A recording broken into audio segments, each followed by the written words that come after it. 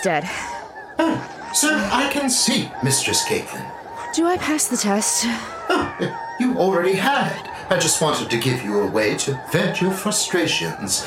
It was also revenge, as that big, stupid beast ate several of our tribe. Well, now what? I'm Daimyo? You are indeed. And before I fade away, it's time for one last celebration. One last Spotchka night. You'll find our camp is well stocked. What's the occasion? Why, it's a finale day, but also it is Captain Romano's birthday.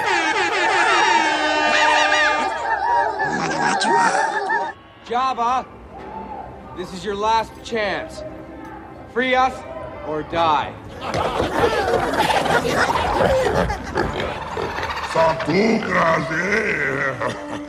This is Return of the Pod.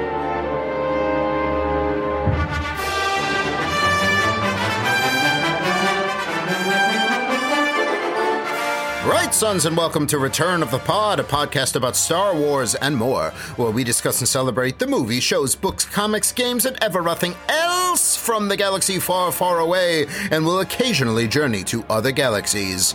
Every generation is a legend, every legend is a podcast, and this is ours. I am your host, disgraced Jedi and Force Mystic Brian Silliman. Joining me are the greatest co-hosts in the galaxy, starting with former Force-sensitive Assassin's Guild member turned droids' rights activist and now daimyo of the Furless Syndicate, Caitlin Bush. Hello there. And the smuggler with a not-so-secret heart of gold, Captain Matt Romano. Greetings! Not only is it a series finale day, it's a special day all around. Because it is not only a birthday celebration for listener Tyler Brown. Isn't it, Matt? That's right. It's his 32nd birthday today, I believe. 32nd, 32. It's been 32 years. 32 years. Now, Tyler J. Brown has asked that we fire everything in honor of his birthday. Now, I would love to do that, but I cannot. No. We only allow Brian a very specific amount of fire everything per season, and we have already reached our max. So I gotta make them count. Special thing. So they don't let me out all that often. But also, but Matt, you have found a special sound effect that we're going to give you instead, and I hope you enjoy it. Matt, Let me pull it up here on the computer. Here it is. Fire that one off. There you go. Very well, if you wish. Impressive. Most impressive. Yes, I'd rather fancy it myself. There you go. You're welcome. You're welcome, Tyler. So, happy birthday to you, sir. It also was recently the 90th birthday of the great John Williams. Yes. One of the greatest composers to ever live and one of the most prolific. Of course, the source of all of our favorite Star Wars themes, but even more important than that, there's a birthday that surpasses them all. Yes, that's right. It is the birthday of our dear friend, co-host, Captain, my Captain, Matt Romano. Hey, it's me. It's my birthday. It's me. Boy. Thank you. Wow. Aside from that, Caitlin has officially been made daimyo of the Furless, and the tribe has helped us to repair the Starbinger 2, and also made ready to return home with us. Now, before we do that, though, it's time, because of all of this birthday and all of this finale, it's time for one last wild night here in the desert of Canonica. Because there are birthdays all around. Welcome back to a special birthday edition of Spotchka Nights. Spotchka Nights. Yeah, we got a fire going. All the Ewoks are here. The Furless. Oh, it's fantastic. My people. That's right. Oh, it's great out here. It's like Burning Man, but Star Wars. But Star Wars. That is exactly what it is. Now, for anyone who is new to the show, you might be asking, what's Spotchka Nights? That's a great question. I'd love to tell you. Anytime tell that him, we Brian. record He late will. at night... Oh, I am. I'm doing so. Sorry. Anytime that we record late at night or are just in a celebratory mood or just flat out feel like it, we declare that it is a Spotchka Nights episode, and that means that Caitlin and Matt break open their respective adult beverages Yeah. responsibly Cheers, Matt. and enjoy enjoy them for the duration of the episode. fancy. I myself go even crazier with caffeinated beverages than I usually do.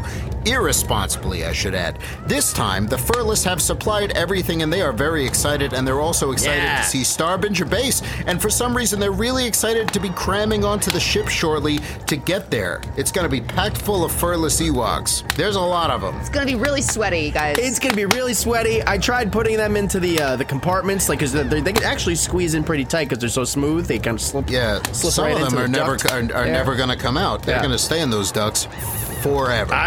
I lost about 2 of them up in there. I don't know where they are. Yeah. Was a new ship. Okay. Not anymore. I'm being a very responsible daimyo so far, clearly. Yeah, very Yeah, we're off to a good Yeah. start. Yeah. And already there's a lot of respect going all around. Respect. But helping us with this transition, one last time, we'll go to our old protocol droid, Y1 RZZ, Human Podcast Relations. Hey, wires. Hello, sir. My systems are very close to shutting down, but I cannot think of a better way to end my existence than by joining my new family with my old one. What the hell is this? Of course, let's not forget our reprogrammed IT interrogator droid, AZ-00, aka Azu. I didn't forget, you forgot. This is my section. What's the deal? I wanted to give our old friend one last moment here before he dies, Azu. I do apologize for stepping on your toes or tilting your ball. Whatever, you do you, I don't care. I was hoping you'd help me later on with the fireworks, AZ-00.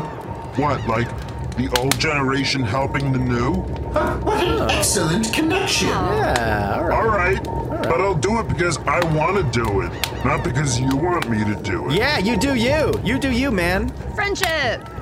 Expertly handled wires, as always. We're recording on February 9th, 2022, and we're ready to jump into Chapter 7, the season finale of the Book of Boba Fett. Boba Fett. But before we do that, we have some news about Obi-Wan Kenobi. So I'm going to throw it over to Caitlin for some news on the march. News on the march! Why, thank you, Brian. Gentlemen, today the three of us were texting, and just as we were talking, I got an email in my little inbox, which announces that Star Wars Obi-Wan Kenobi is officially premiering on Disney Plus on May 25th. Of 2022, Yeah, to be clear, of this Okay, year. thank God. In the next few months. Yes, correct. Surprise, 2025. surprise, it'll be worth the Yes, wait. the official synopsis, as we have read before, I will read it again from my little pad here. The story begins 10 years after the dramatic events of Star Wars Revenge of the Sith, where Obi-Wan Kenobi faced his greatest defeat, the downfall and corruption of his best friend and Jedi apprentice Anakin Skywalker, who turned to the dark side as evil Sith Lord Darth Vader. The series also marks the return of Hayden Christensen in the role of Darth Vader. Joining the cast are Moses Ingram, Joel Edgerton, Bonnie Piesse, Kumail Nanjiani, Indira Varma, Rupert Friend, O'Shea Jackson Jr., Sung Kong, Simone Kessel, and Benny Safdie. Wow. Y'all. That is Y'all. a stacked cast. That is a stacked cast. So Yeah. it's interesting. They're full on saying 10 years, so that's really interesting. So, I mean, are we going to get, 10-year-old Luke Skywalker, running around causing havoc on Tatooine now? And Obi-Wan's just going to be following him and babysitting him from a distance? Well, I'm happy to announce that I am a de-aged version of me with a deepfake. He's playing a young Luke Skywalker. Congratulations. That makes sense. Yeah, that's it. Mark Hamill finally drew the line and said, no, they're like, who else can we get? How about him? Silliman. And I was just standing there. He's like, so, yep. Enjoy that, everybody. Congratulations. But yeah, gentlemen, this is very exciting news. I think this is sooner than we expected to get Kenobi, at least for me. I think everybody was hoping for May the 4th, which now is very I think we were hoping interesting. for a surprise there, but I was anticipating it to be much later. Now I feel like we'll get a Kenobi trailer on May the 4th. That's what I'm thinking. Yeah. It's not May the 4th, but it is a significant date. Why is that, Because it is still an anniversary of 45 years since A New Hope. Oh, okay. Very nice. The first time that we ever met Obi-Wan Kenobi. Come here, my little series. Don't be afraid. Oh, don't worry. He'll be all right. Guys, I am so excited to see Ewan back as Obi. As we all know, or maybe not as listeners know, but as the two of you know, Obi-Wan is my favorite Star Wars character.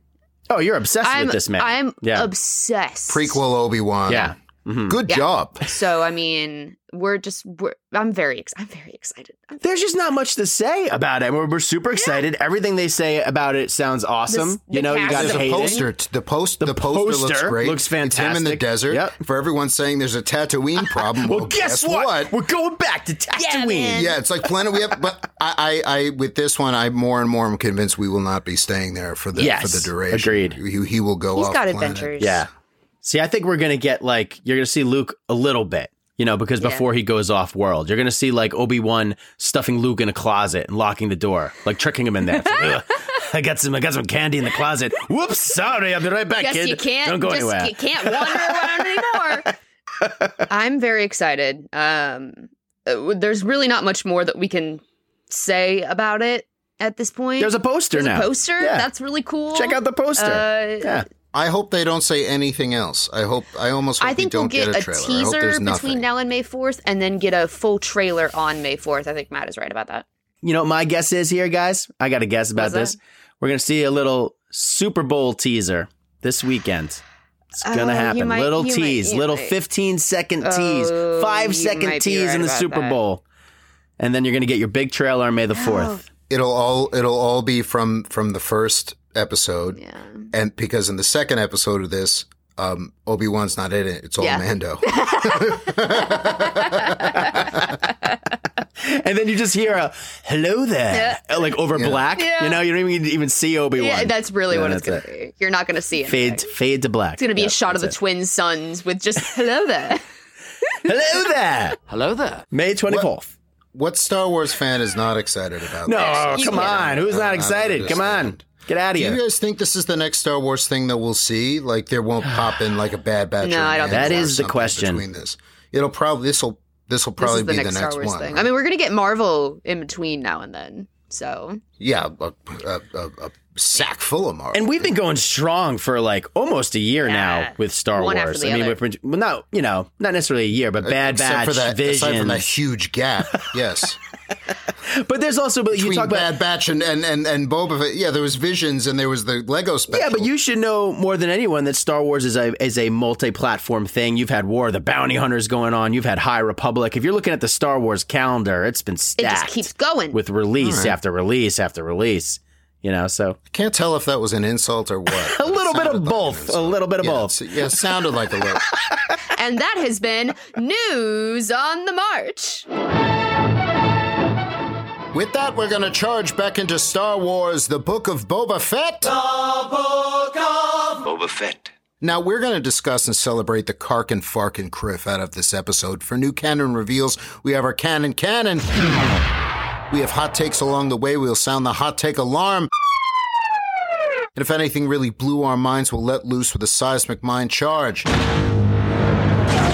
Now, this episode is brand new, and we don't want to spoil you for any of it, so be warned that we're about to get into severe spoiler territory for good measure. We'll bring in our good friend Werner Herzog to do what he does. Werner, step on up here. Hey, whoa, I'm going to miss that. That's right. Yeah. It is me. It is Werner. I will always be here, even though I will not be covered in sand. Now sound the spoiler klaxon. That's right. That is my one job, and now it's time for me to quote something random. I'll go with A Midsummer Night's Dream. I have had a most rare vision. I have had a dream past the wit of man to say what dream it was. Man is but an ass if he go about to expound this dream. He thought I was, what is that, Caitlin Ambush? There is a clear order in which to watch Star Wars, The Book of Boba Fett, Season 1, Episode 7, and then listen to our podcast. Here we go again. Punch it. I am Boba Fett.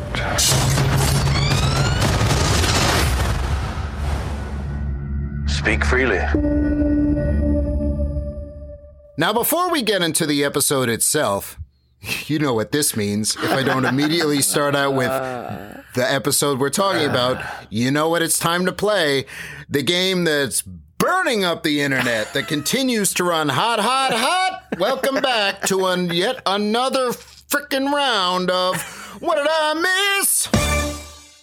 We're not supposed to play this so much. I know we're not supposed to play it that much, but I keep making mistakes, Matt. That's okay. It's okay. No, it's not. We're all making mistakes. No, you're not. Caitlin's not. It's not just you. Matt and I have to take some responsibility. You are our North Star here, but we are also the people who should be willing and able to catch you, and we don't. So we are all failures together. Our names are on the box too. You know. Yeah. That's nice of you to say. But I still have to. I must fall on this grenade. Okay, please. All right. All right. And you, Peggy and Bucky, have to stay away. I'll leave it to you to decide who's who. Now, there was one big thing, but before we get there, I wanted to point out something that somebody else was really astute about, and I hadn't thought of it this way. This is a take I saw in a couple places, and I thought it was a really good take. So sound the hot take for other people. When Grogu was asked to remember home by Luke, he thought of the Jedi Temple. That's home for him as far back as he can remember. So either he was born there or he just doesn't remember the planet he's from at all. He's so traumatized maybe that he doesn't remember his home planet, I wonder. Yeah. Either that or he for him the Jedi Temple is home trauma. Yeah. He's Yaddle's love child. Yeah. He's Yaddle's love child. One jump ahead of me because you knew I was going to go there. Sorry. We love a Yaddle fan theory. They reproduce asexually as my Yaddle's going to do when I play Lego Skywalker Saga. There we go. A few other people related to the scene, other people on the internet have pointed out that in this scene, you can see on the wall, you can see the sigil of Barriss Offee. Yep. Broke my heart, Barriss, dependable Barriss, in one of the shots. Usually this would be coincidence, but Dave Filoni is Dave Filoni, and he's left symbols in plain sight before, like Ahsoka and Fulcrum. Some believe this sigil is there because it will be revealed that Barriss, of all people, could have been the one to rescue Grogu. We'll see. Time will tell. Now, the big thing that I missed, to be fair. Thank you. Yeah, he's joining you. Yeah, got him in there. Watch the show. It doesn't matter, but you joined in. That's all I care about. I only remember this after we recorded it, and I'm like, oh, should we do an addendum? I'm like, no, nobody's going to know. How would they know? And it's like, nobody's going to know. They're going to know. They knew. They're going to know. How would they know? They're going to know. And they did. Reminded several times by so many people on Twitter, on DM, Matt, there was some Instagram activity you were talking about? Yeah, we got a note on Instagram about it. So this is all over the place and laid it out in a succinct manner. And it all has to do with Yoda's lightsaber. And I had forgotten my canon comics history as well as some other canon. So welcome back. That's right. To What Did I Miss? There's more history to what happened to Yoda's lightsaber than I had remembered. I'd said it was not seen since Revenge of the Sith, and that is not entirely accurate. In the 2017 run of the Darth Vader comic, this is the second one, not the first one, the Empire has this big thing. They collect all of the lightsabers of fallen Jedi in front of the temple, and they destroy them. They burn them. And this includes Yoda's lightsaber held aloft by Mas Amedda. And he makes a big point. This was Yoda's lightsaber, this was Grandmaster Yoda's lightsaber, and now we destroy it. And it was this whole big thing. And it was like symbolic. Also, in Yoda's passage in the second volume of From a Certain Point of View, Yoda no longer has the saber and says he'll never wield one again. Another book, a reference book called Complete Locations, claims differently. Within Yoda's hut, there is a box with a lightsaber in it that Yoda rebuilt. So there's something of a convoluted history here and things that don't really connect. But if you want my headcanon, here it is. Here's what I think is actually going on with all of this in mind. Let's discount what is said in the Complete Locations book, because as much as we love these books and the reference books and as well written as they are, the info in them, in these amazing books, it's changing all the time. The comic scene from Darth Vader is definitely canon, but I'm going to guess that it was not really Yoda's lightsaber that Mas Amedda holds aloft in triumph. In my head, to borrow a line from my favorite Deep Space Nine episode, it's a fake! It's a fake. It's an extremely powerful lightsaber with a possibly 800-year-old plus or less, give or take, kyber crystal powering it. Palpatine would never destroy that. He would keep it. He would use it. He loves collecting this stuff. He would try to turn it possibly. He'd put it in his awful little collection of stolen crap. My guess is they took another Shoto lightsaber that happened to be green off a different dead Jedi, maybe a kid, said it was Yoda's and burned that, and then set off some kind of big pyrotechnic that wowed the crowd because it set off a big bang, and everyone's like, wow, that's a one powerful lightsaber. I mean, we do know that the Empire loves a good show. So. Yeah, so they faked it. There's no way Yoda's lightsaber that old. There's no way Palpatine would have given that up. There's no way. That would have been a trophy. Yeah. That would have been a trophy. It would have been like a crown piece in his collection. So keeping that in mind, the lines from a certain point of view then make sense. And we'll say that after the Battle of and Yoda said, "I'm not going to rebuild it. I'll never hold one again." Never had one in his hut. After the Battle of Jakku and the Empire was defeated for good, Luke probably then found Yoda's saber in Palpatine's collection of stolen things when he probably went to do a little browse through the temple again. He found it, took possession of it, and thus he has it here for the scene in Chapter 6. That's how I'm thinking of it. That's my headcanon. Brian, I like this. You think you're going a little too down the rabbit hole there? You're thinking a little bit too much about David S. Pumpkins, you know? I'm just trying to wrap my head around David Pumpkins? Is that going on? You think I'm in the weeds with David Pumpkins? That's what I think is going on. No. But Look, it's very I didn't ask for this. It's been thrust upon me. Sometimes way too complicated rabbit hole fan theories are thrust upon you. Yes. Yeah. No, this is I wasn't big time. born with it. Maybe it's Palpatine.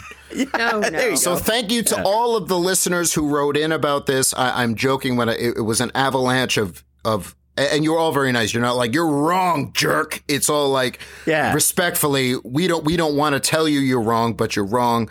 It's and it's like, if I may interject, it was all very, very nice and very respectful. All respectful. Respect. That said, I was wrong. However, however, just be wrong. Just stand there in your wrongness and be wrong and get used to it. And I am officially retiring after this episode. Now, that has been What Did I Miss? Now, what say we get into the finale episode itself? Let's. The Book of Boba Fett, Chapter 7, released on Disney Plus on February 9th, 2022, directed by Robert Rodriguez, written by Jon Favreau, at 1 hour and 19 seconds, give or take. It's the longest episode of the season, so let's get right into it with the question, were you satisfied with this season finale? Caitlin and Bush. Yes, I think so. As long as I am promised a season 2 of this, I am satisfied. Season 2, specifically of the Book of Boba Fett. I do not want this to be where this new era of Boba's life ends. I want to continue along with it. So say having him pop up in a couple episodes of Mando season 3, that's not enough for you. You want another season of the Book of Boba Fett. Yes. And we're already getting The Mandalorian season 3, so you want both. Yeah. Okay. Yes. I'm going to be greedy here. I want them both. Yeah. Okay. So do I. I agree. Yeah. Matt Romano, same question. Were you satisfied? Were you not entertained? Yes, I was satisfied and I was absolutely entertained. And I agree with Caitlin. I think like if Star Wars is a table, you know, you got Mandalorian as a leg of the table, and you got Boba Fett's a leg of the table, and Ahsoka's a leg of the table, and then I don't know.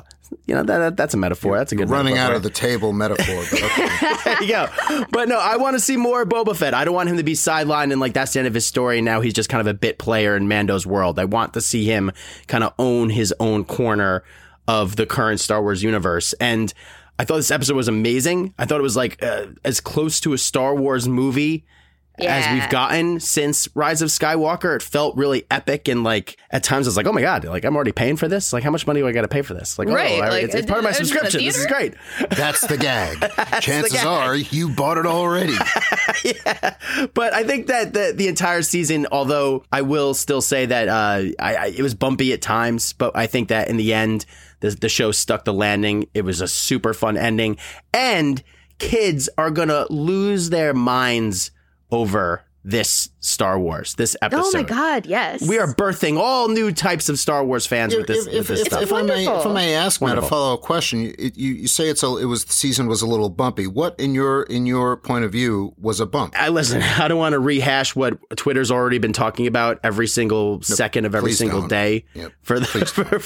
I'm not going to, but I'm going to say that, like, I think there's valid criticism with, although we got 2 really amazing episodes of The Mandalorian in this series, the series could have benefited with spending more time with some of these characters. And I think some moments in the finale would have been more impactful if, you got a little more of, like, say, the Mods and Fennec Shand, the families of Tatooine. We could have spent more time there. Not saying we needed to do it. I agree. Not saying we need to do it, but I was a fan of the Boba Fett show. Loved everything we got from Mando. Loved it. Yeah. I would never take it away. I think the whole series was great. But I loved Boba Fett so much that I could have spent more time with the characters in that show. Yeah. That's it. Not putting what exists down, but just saying I could have also, spent more time with these other characters to get to know them more. Yeah. That's an interesting point of view. It's the people that Boba's protecting, the people of Mos Espa, getting to know and care about them a little more. And his crew and these people that he, in this final episode, is ready to sacrifice his life to save them and give them a good life and give them a safe space to live in and thrive in. Yeah, and you're introduced to things that, like, were touched upon earlier in the series, like,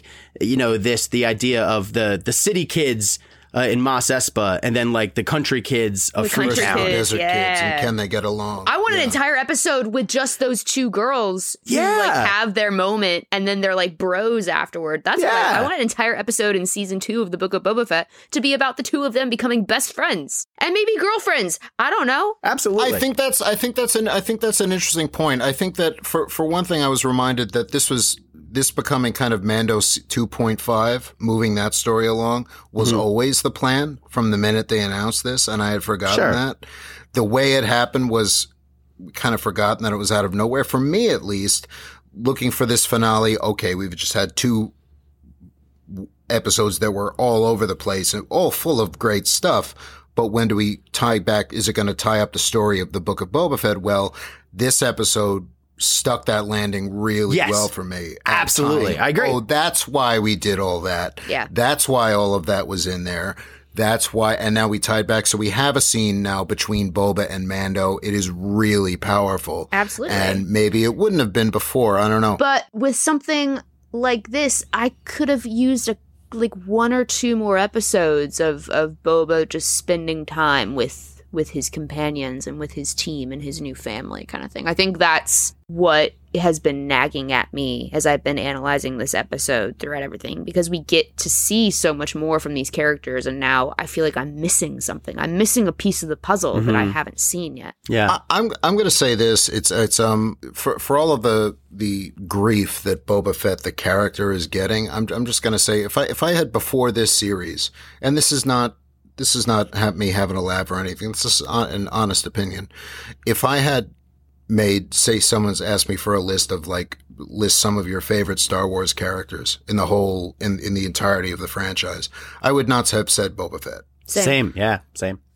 I would absolutely say Boba Fett now. Yep. Yes. Here. I would absolutely say Boba Fett now. Yep. Because they made Boba Fett a complex character. They gave him emotions and opinions and thoughts, and that is what makes a character good. Yeah. And we'll get to it, and the reasons. It's all wrapped up in a final exchange towards the end of the thing, and his final lines with Fennec really, for me, nailed. I'm like, that's what this is about. That's why I love this so much. And a lot of that, and that's stuff that, bring it back to a conversation we were having a couple episodes ago, would have been completely lost on me as a kid. It's something that only rings true to me now as an adult, having lived my life the way I have, and certain things have happened to me. I identify with certain things about this character that I never would before, because it's not saying the journey's the same. I've never been reborn out of a toothed vagina in the desert, but Not yet, my friend. Not yet. Not yet. Still eligible.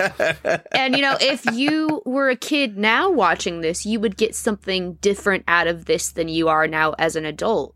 So, and that's again, we return to our point of that's the beauty of Star Wars is that you can live with it, you can grow with it, and you can revisit everything and receive a different message at various parts of your life. Look, it's Star Wars. It's weird. It's serious. It's tragic. It's funny. It's action packed, and then it's a comedy. It's a romance, and it's a comedy. It's high. It's low. It's mythic. It's freaking trash magazine. It's all of that at once. And that is great. What Star Wars is. It's all of it at the same time, and all of it is fast, loose, fancy free, and we love it. But more than anything else, it's hot, hot, hot. You know what else is hot? The smoldering remains of Madame Garza's sanctuary.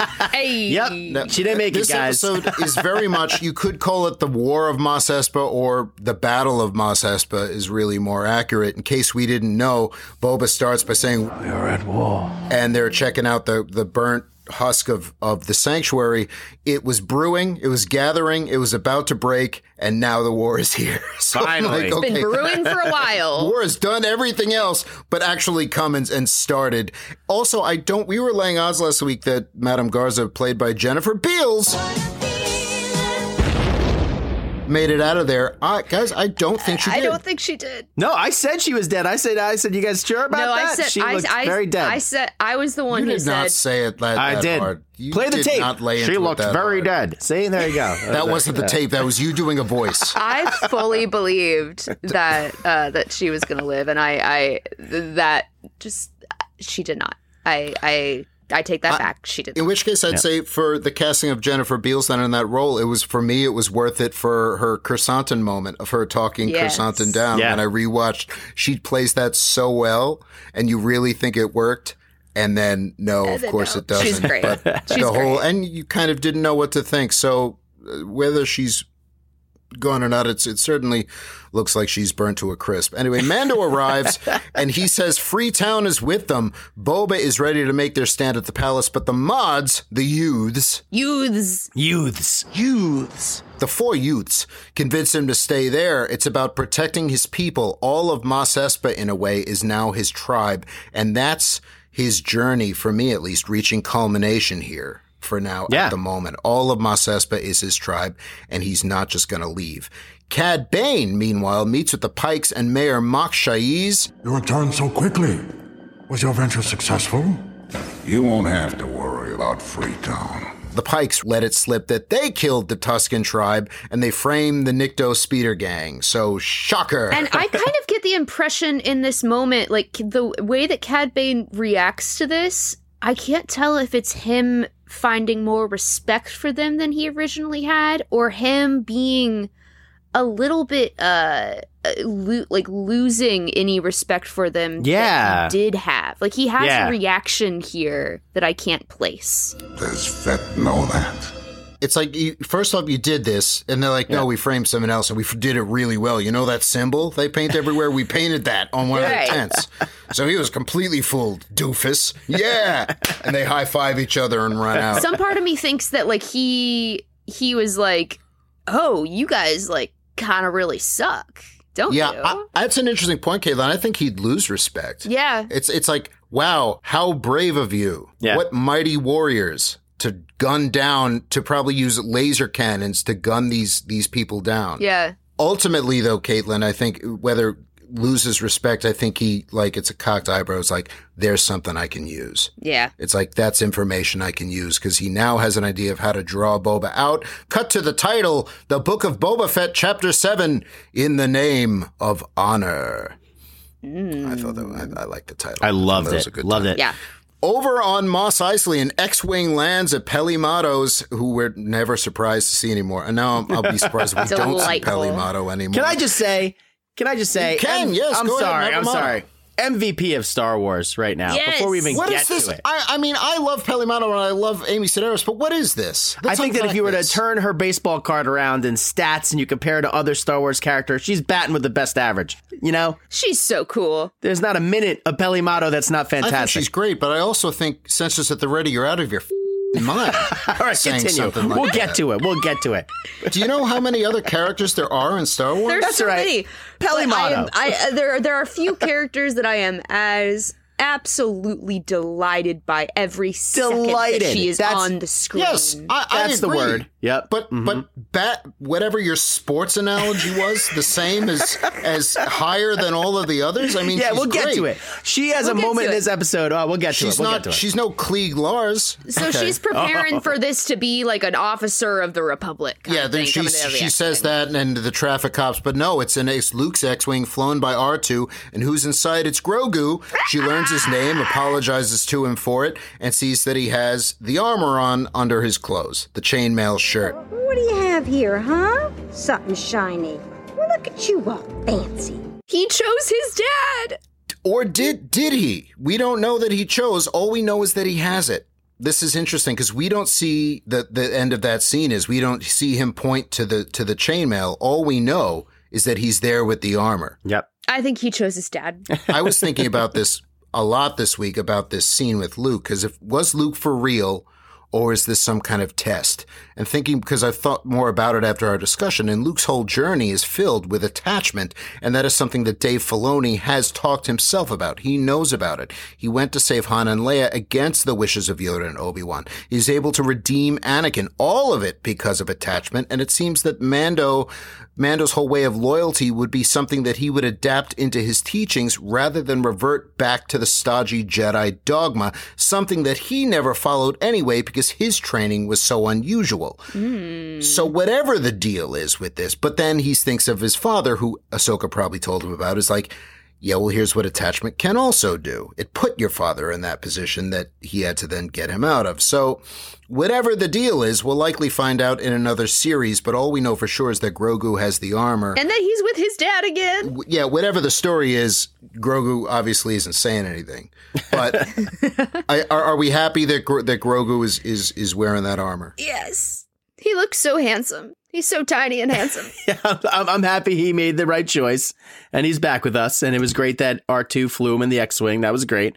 I just hope we didn't rush through this. I really hope we get to see the choice and we get a flashback or something. That's the thing. We'll see what actually happened. Whether it was a test, maybe that's me reading too much into it, but that's not the last time we'll see Hamill. That's not the last time we'll see that temple. It resets kind of the status quo for Mando, like not to get jump to the end, and we'll talk about it, but you know, he's kind of just, he's got Grogu back, and here we go. We're back to the Mando and Grogu show. He's got the Beskar, he's got the baby. He's got the Beskar, he's got the Darksaber, he's got the magazine internship. Din Djarin has no problems. Tune in next year. All right. Anyway, for Grogu's return with the armor, cannon, fire! Back at the sanctuary, the Major Domo and 8D8 are there now, and oh man, I'm so thankful the Major Domo is back. Oh man. He kind of won me over in this episode. He really did. Come on. What a great bit character. What a great character. Is he hitting the field goals as much as Peli Motto, Matt? Or is... You know what? I mean, I hate to say it again. We're going to get to it, but if there is one couple on planet Earth that people are rooting for more, it's Peli Motto and the Mayor's Major Domo. I'm sorry. There is no way what you just said is true. There's no way what you just said is true. I mean, true. I agree that they're a potentially interesting couple, but there's no way that they're the most popular shipped couple on all of planet Earth. Listen, I haven't had one hot take on this show come to fruition the entire season. No, I got everything zero wrong. To everything wrong. Sports. I was batting zero. How's that Jawas coming together? How'd that work out? Yeah, the Jawas. Nobody came. No Tatooine United. Not Nobody even came close. to save the day. Whiff. The Mayor's Major Domo didn't die. No, I was wrong on that. He survived the whole show. He didn't die. This is going well. Madame Garza wasn't behind everything. I thought she was behind everything. She wasn't. She's dead now. I thought Max Rebo was behind everything. No, you didn't. Probably not. Wasn't him. I thought Boba Fett was a ghost the whole time. He wasn't. He was alive the whole time. Okay. I was wrong on so many things. Unsubscribe. Wow. But the Mayor's Major Domo, loved him. I mean, great character. Caitlin wasn't wrong when she said people are shipping Mando and Luke, because take one visit to Tumblr. That's right. It's still kicking. Tumblr, TikTok, I was right. Nobody said that you weren't. Right. I'm always right about fandom, weird just putting that out there. That's on Caitlin's business card. Fandom and weird weird fandom I was just like, okay, she's right, but she's really right. And I was like, really? She's really right. I was like, of course. Yeah, man. They're two hot people. People are going to ship them. That happens to me and hot people all the time. Sure. Except not. Okay, so Fennec's laying it out and says their treaty with the other families is intact, but just in case, the Gamorreans are keeping an eye on the Klatooinians. Chrysanthemum is watching the trash Doshans in front of City Hall, and 2 mods are watching the Aqualish as 2 other mods drive around and watch over all of it. Cad Bane arrives out in the street there to negotiate on behalf of the Pikes. And Boba and Fennec go out to greet him, and here's some good lines. Gotta call out this line in particular, because this is a Star Wars classic. Boba says, I don't negotiate with gutless murderers. And Cad Bane responds, If that's not the Quactor calling the stifling slimy. They're coming a mile a minute now. You used to have to wait for like 10 years to get another Star Wars saying. You get it every episode now. Every episode. There's isms. Every episode. Are you not entertained? I'm sorry, between the OT and the PT, all we had were Timothy Zahn and West End Games, and we loved them, and they were brilliant, but that was it. We didn't have a show like this every week, so recognize when you've been given a gift. Wow. Yep. Am I wrong? Ooh. You're not wrong. Anyway. Okay, rant over. Yeah. I'm sorry. That man is gone now. That man's gone now. It's gone. Okay. Now, he then tells Boba what he did to Vanth. And we think, from this point on, that Vanth is dead. Come on. He then says, just let the spice flow, but Boba refuses. It's Boba's war on drugs. Boba doesn't like the spice trade. It's how Jabba made his money. He's not about that. He will only negotiate with the head of the Pikes, and then Bane lets it slip accidentally. You mean the one that massacred your Tusken family and blamed it on a speedbike gang? Now that he has Boba emotional, Bane wants to finish their standoff right here. Fennec, thankfully, calms Boba down, much like Caitlin Ambush does for me in real life all the time. Says, look, you're emotional, and then says, we need to adjust. You'll have your moment. Does it with this cocky little... Don't worry, you'll get him. She's like, we'll get him. Don't worry. Full faith in Boba, wouldn't you say, Caitlin Ambush? Absolutely. Their partnership is rock solid. They are best friends. Most important member of Boba's new tribe, Fennec Shand. Agree, Caitlin? Of course. Absolutely, right? Of course. Without a doubt. Matt Romano, I shudder to ask, but would you agree? Absolutely. She sits on the throne with him. She gets to sit on the edge. She has prime real estate in the throne room. She is the leading lady. That's right. For all I know tonight, you would have gone with a different answer. So I'm just, well, we'll get to it. We'll get to it. We're feeling chaotic. I'm guessing that we are in fact not going to get to it. Okay. It's worth mentioning here also that Fennec, if we remember, knows Cad Bane. We watched them fight not too long ago on Bad Batch in animated form. Mm-hmm. So we'll probably see them meet again, probably in animated form as well for reasons. Yeah. Boba doesn't take the bait, and he terminates negotiations. Bane, like most of the internet, tells Boba that he's gone soft in his old age. Bane then leaves, and Betrayal begins, written by Harold Pinter and starring Rachel Weisz and Daniel Craig, except not really. But betrayal does happen. The Aqualish attack the mods. Chrysanthemum is in trouble from the Trandoshans who pin him down. The Gamorreans are in trouble from the Klatooinians who fight, but they go over the cliff. And for a second, I'm like, they could be all right.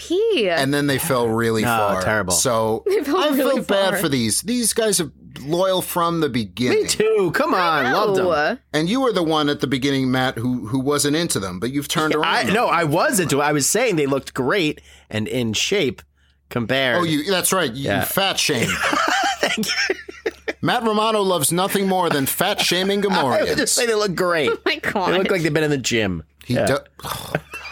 All right, anyway. You just did it again. I'm not shaming anyone. You are, though. You compliment someone for, taking care of their bodies. We will not disrespect these warriors. He already is, Caitlin. All right. Okay, anyway, they died. Funeral. They're dead. Both of them are dead, so you can be happy with that. At least they died thin, right, Matt? Yeah, they did. At least they died on diets. If you gotta go skinny. Let's take all of that out, please. No, keep all of it in. That's what Spotchkanites is. I'm the one that's on the The rat. I'm the one that's on the... Okay, for the deaths of the 2 Galleon Gamorreans, cannon, fire. And once again, quitting right after this episode. Fennec speeds off to Pike Central, which is in Mos Eisley. On the way, she saves the mods by sniping everyone shooting at them. Drash thanks her, and Fennec has a great line. She says, "Manners. I like it. You're welcome." And in that moment, she won like a disciple. Like, this girl is going to follow her around for the rest of her goddamn life. That is interesting. So do you think next time we see Drash, she's going to have an orangey helmet and a ponytail? And I think she's just like, she's going to be like, Fennec's going to take this girl under her wing. She's going to be like, you are my apprentice now. I am going to teach you everything about how to be a badass. And she's just going to be super excited. So not single Fennec female, but... actual, like, I'm gonna mentor you now, and you're not gonna be going around with a cap gun anymore. This is like she is her mom now. She's her cool aunt, you know. Well, and don't forget, Fennec is a mod. Like, she's kind of like an OG mod. She's got a cool thing going on inside her. Like, she's one of them. Yeah, man. You know? You almost had me, and then you said she's got a cool thing going on inside her. She does. She's got those things in her stomach. And then you had me even more, because metaphorically and literally, you are correct. That's right. I'm back on the Matt Romano train. Thank you. Finally. In case I haven't said it enough, happy birthday. Oh, thanks now, a lot. So the youths are dealing, and this was so satisfying. I love a good Fennec kills everyone scene. Oh yeah, yes. And we really, so I mean, there've been a couple on this show, but this one was really satisfying because you don't see her, but you know where the bolts are coming from, and there's 2 in this. Anyway, manners, I like it. The Pikes show up to the sanctuary. Boba tells Mando to leave, but Mando won't, and this surprises Boba, because he's used to the people he works with, bounty hunters, they cut and run. All of the other Gotras turned on them. Mando and Boba agree that it's the smart move. The smart move would be for you to hightail it out of here. Boba says, "I suppose you'll be heading out." But he says he won't. He says, "I'm not. You should. It's against the creed. I gave you my word. I'm with you until we both fall." And Boba himself won't leave Mos Espa or the people of Mos Espa behind.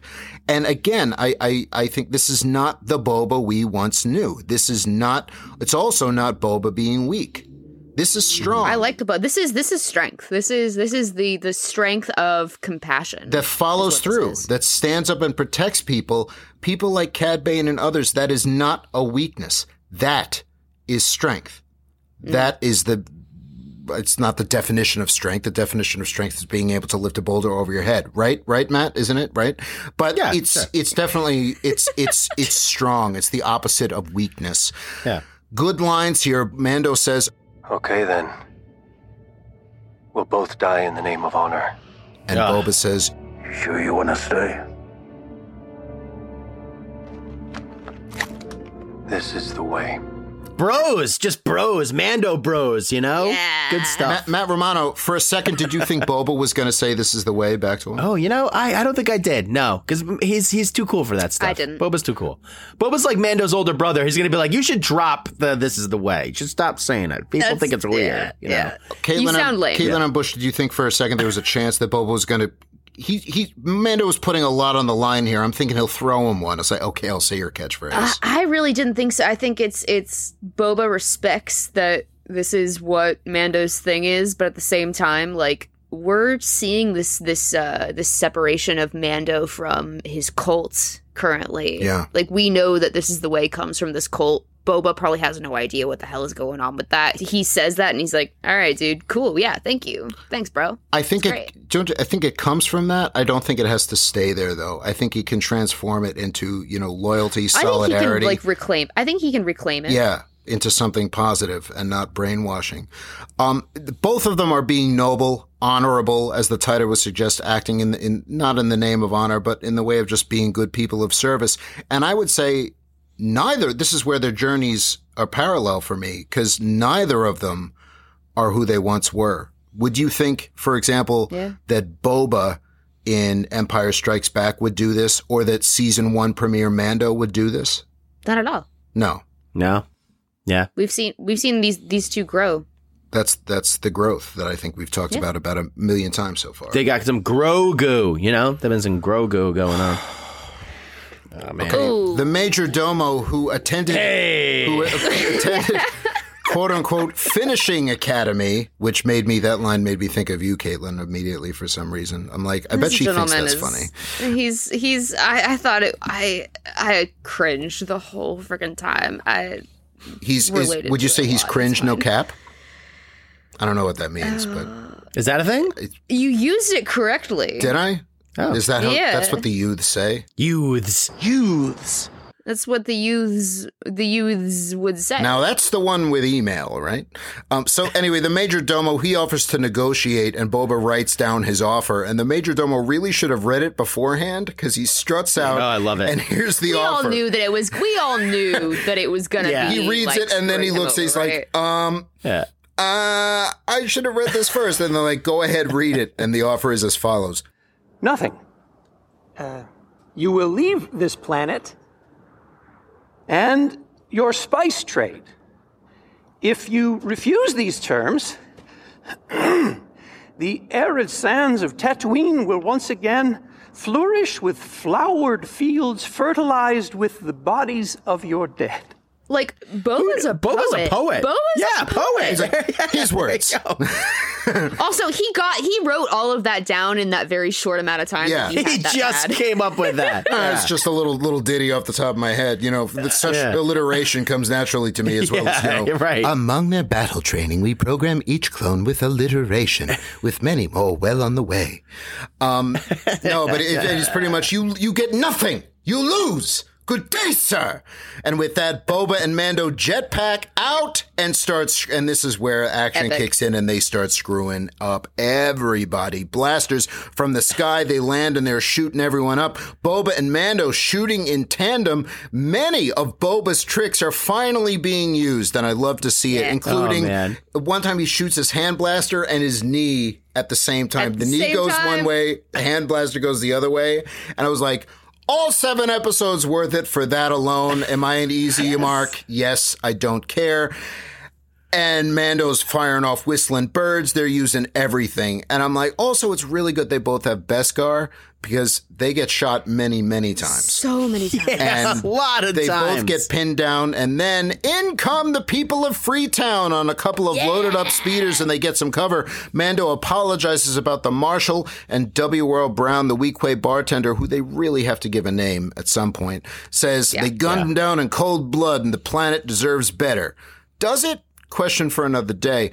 In come the mods! The youths have hit the scene, continuing with the shooting, and then some pikes go flying, and it turns out Kersantin is there as well, just throwing them, shooting them, everything. He gets shot and stabbed around 65 times, and he just doesn't stop. He never falters. And then Boba and Mando run out, and Boba saves him and brings him back into the fold. Yeah, they keep saving him, and he keeps running back out and then saving him. It's like, dude, you've been wounded in 100 different places. We can't see the blood because of the fur, but I don't want to be that guy. I was questioning blasters this whole episode. The effectiveness. It's just a lot of people get shot up pretty bad, and still walking. Video game. But video game action movie rules. Yeah. Whereas somebody controlling a mythical beast with the Force, you don't question that at all. No. Hey, listen, we're not going to get into specifics. Let's get into what? Okay. Do you want to try that again? What else were you going to say, Matt? But my note for this scene was, I don't know if this makes sense, but my note for this scene was, now this is pod racing. That was my note. That's what I wrote down. I was watching this scene. That's earlier. That's what you wrote down. Sober and Matt. part of you was like, this is going to kill. Pod racing. This is going to kill. This is pod racing. Now this is pod racing. This is gold, Jerry. This is gold, Jerry. Gold. But it was. It's Star Wars. No, I'm not talking about the scene is awesome, but I'm talking about your writing that line. Yeah, that was my goal. I was like, this is going to kill. I'm going to pull the soundbite. Everybody's going to love it. Yeah. I'm excited. Okay. Cheers, Matt. Yeah, cheers. Cheers, Caitlin. Sorry, I'm sorry. Live it up. All right. Boba says, I owe you a nice long soak in the Bacta tank when this is done. The threat is seemingly over and everyone cheers, but not so fast. Mando's thermal picks up these droid spider things moving toward them, and there are two of them we see so far. Big-ass spider gun droids with shields. They look like the next generation of droidicas from the Separatist. Yep. And we learn later... Scorpion droids. Scorpinek droids, actually. Scorpinek droids. Oh, okay. I wrote that down very specifically because I was immediately I was just like, oh, good, droidicas. Yeah. Like super They're no match for Scorpinek droids.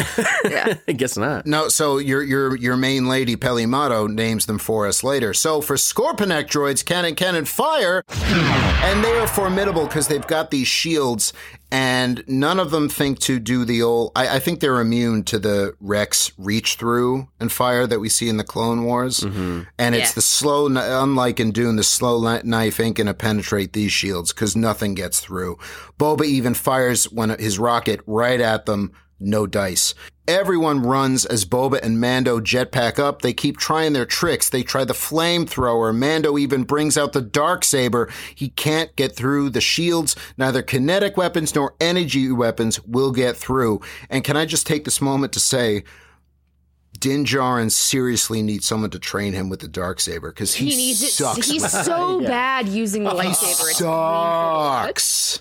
He's so bad at it. Like Matt Romano could do a better job with it right now. Hey, get out of here. I'm fantastic with that. That's what I just said. Time at Luke's. Yeah, it's like you should go to the school. You should go to the school. It's like there's only so many people. Maybe they will. Ooh. In Mando season 3. I mean, he needs the help, clearly. Oh, yeah. Wow. Has this whole idea of this episode backfired? I apologize. Boba says we need reinforcements. Mando says he's run out of friends. Boba says to protect the others, and he jetpacks away. And we're thinking, there's one friend that he hasn't seen yet. We haven't seen in the episode yet. I don't know who it's going to be. Mando keeps running, and Criff me upright.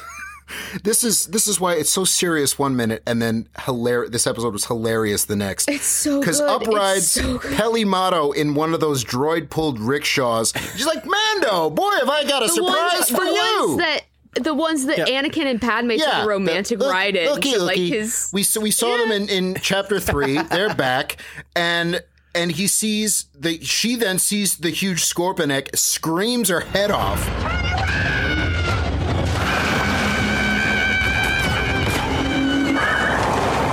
And turns the thing around. So good. Now they're racing this droid-pulled rickshaw down the street. Mando is on the back, and she chooses now. Meanwhile, we cut away to the Freetown folk and the mods getting pinned down, and they start to work together with the city folk and desert folk working together, as you mentioned, CMB. But then we're back to the rickshaw, and in the middle of all this, Peli just pulls back a blanket. It's like, guess who's here?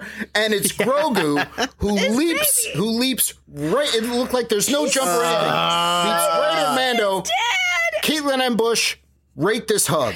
Oh, it's the best Star Wars hug that's ever existed. You think? Yes, it is. I Caitlin. think it is. I think it's the best Star Wars hug. I almost started crying. I'll be honest. I was completely sober. It was the middle of the workday. I was eating lunch, and I almost started crying. It was so good. It was so cute. It was so precious. And Mando's happy to see him, and he's like, "Look, I'm happy to see you too." Okay, a lot of things to process. Kind of in a bind, but I gotta say, now. it's like I was of all the ways I pictured this reunion, it was not on the back of the episode 2 droid pulled rickshaw speeding down the street. But I guess it's happening, so we'll take the win.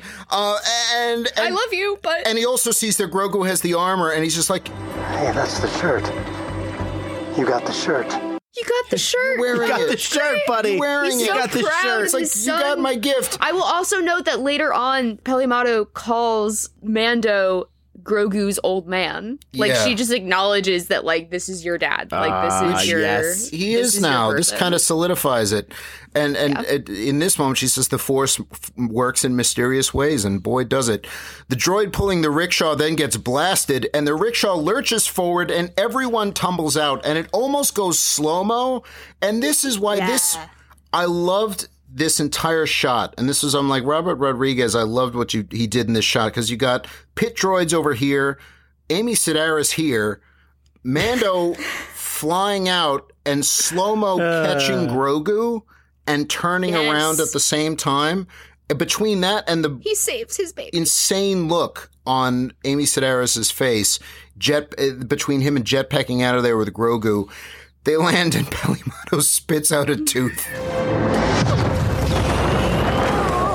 This is the moment. I was going to say, for listeners, every week, the video chat that we use to speak to one another, Matt and I usually choose like themed names to the week. To the week. Yes. Mr. Silliman over here is usually using BPS because he's classy like that. Matt's today, I will say, is Peli Motto's tooth, which just made my day.